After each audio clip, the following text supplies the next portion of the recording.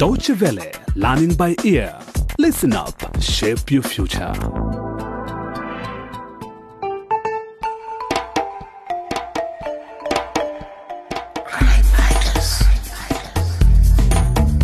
Hello again and welcome to Crime Fighters School of Graft. We are on the 5th episode. Inspector Opide is still trying to find out who poisoned Mrs. Gongo, the headmistress of Jomvu School in the town of Lanywe. Last time, one of the students brought a new name to the table, Hamo, the barkeeper who was responsible for the catering on Parents' Day. But what could be his motive? Meanwhile, trainee teacher Awa is on a mission of her own. She wants to stop the systematic abuse of students for good grades, but she's having difficulty finding allies. Last time, she tried to talk about this with Inspector Opide and his colleague Corporal Asiko, but they didn't seem willing to help. Awa had found 16-year-old Cheupe vomiting in the restroom at school. Is she ill or might she be pregnant? We join Awa as she officiates exams for the first time in her life in this new episode entitled Surrounded by Walls. Mr. Mawenge, the vice principal, had asked me to invigilate an exam under Mrs. Chima's supervision as Mr. Munde was at the police station answering some questions. On the way to the exam room, she surprised me with a strange request. Hey, Awa, go easy on Tondi. You didn't want a son of the Buya family to get a bad grade in maths. He needs to get into a good university. Sorry, I don't understand. What do you mean, Mrs. Chima? I mean that the boy could do with some help. His parents have asked me to be especially nice to him, and they are very generous. Excuse me? Are you suggesting that I should let him cheat? Well, not really. It sounds so bad when you put it like that. I just mean that you don't have to watch him too closely. But Mrs. Chima, I can't do that. Rules are rules.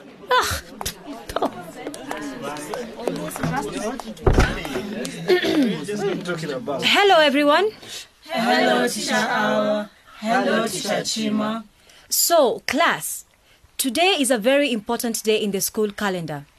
You'll be sitting your mock exams. We are starting today with mathematics. You have 40 minutes in which to answer the questions. All right? Yes, Teacher Awa. Wait. What's that, Tondi? Is that a calculator you're hiding there?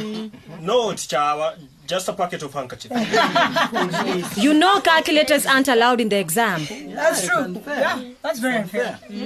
Come on, Tondi. Give the calculator to me.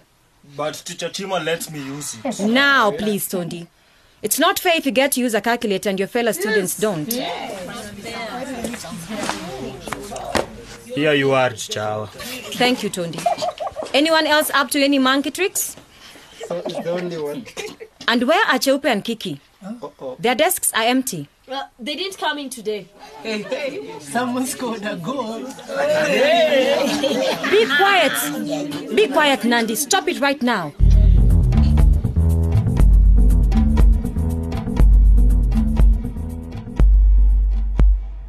Mrs. Chima was huffing and puffing like an angry cat when we came back to the staff room. As she went into Mr. Mawenge's office, she banged the door so hard I thought it would fall off its hinges. After she came out, Mr. Mawenge stuck his head out and called, "Awa, my office, please." That was it. I was about to be dismissed. Bye-bye graduation. So, how was it, Awa? How was your first experience of invigilating important exams? Challenging and eye-opening, sir. And how did you like working with Mrs. Chima? It was okay. What did you do to her? She came in here breathing fire. Nothing. I just followed the rules. She wanted me to let a student use a calculator, but that's not allowed. Between me and you, Awa, you're doing a good job. But maybe you need to cut her some slack. Mrs. Chima is old-fashioned, but she'll be retiring soon. But, sir, does that mean I should just ignore the rules and allow people to cheat in exams? No.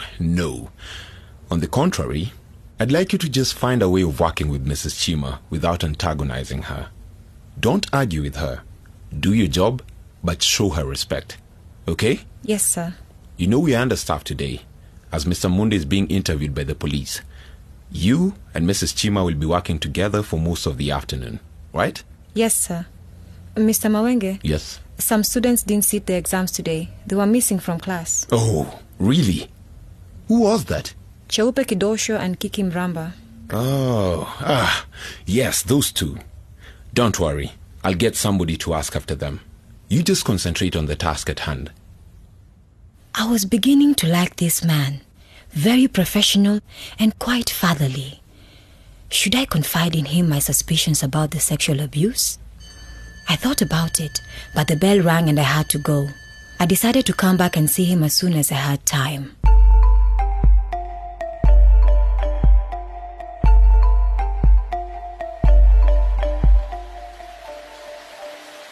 When I left to go home, it was raining.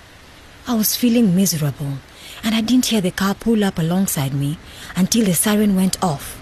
It was so loud and sudden that I literally jumped. It was Corporal Asiko. Awa, you poor thing. You're soaked. Hop in. Oh, Corporal Asiko, you scared me to death. Come on, get in. Out of the rain. How did you find me? I'm a detective, remember? Okay. What have I done? Am I a suspect? Are you? Really? Why would I be? No, that's not what I wanted to talk to you about. Listen, I think there's something very serious going on at your school. What? You mean what happened to Mrs. Congo? That and what you came to tell us at the police station yesterday. I actually think the two cases might be connected. How? After you told us your suspicions, it got me thinking. What if whoever poisoned Mrs. Gongo was trying to cover up sexual abuse cases at Jomvu? I strongly suspect that it's an inside job. But why Mrs. Gongo? Well, that's what we have to find out. What about the barman Nandi told you about? Hami, wasn't it? Hamo. We visited his workplace today. He seems to have disappeared after the Parents' Day event. He didn't tell anyone where he was going, and his phone's been off ever since. Why would he just disappear like that? That's quite a coincidence. Doesn't it give you your culprit on a silver platter? It's not that easy, Awa. We also have your colleague, Mr. Munde. Not only did he give Mrs. Gongo the bottle she drank from before collapsing, he's also known to have been against her promotion. Wait a minute, Corporal. Why are you telling me all this? Listen, Awa. The sexual abuse accusation you made in our office seems to have created quite a storm. What do you mean? Your suspicions might be correct. Jomvu seems to be a hub of corruption. Good grades are only awarded to those who have buying power. If they can't pay with money, they're forced to do so in kind, sexually or otherwise. And there are a lot of people who would like to maintain the status quo. What? But that's even worse than I thought. What makes you say this?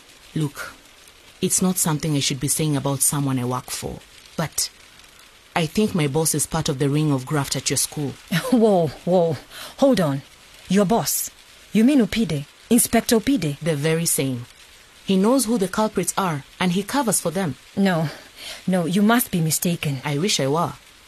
After you left the office, I heard him call someone at Jomvu and warn them about a mole in their midst. He mentioned you by name.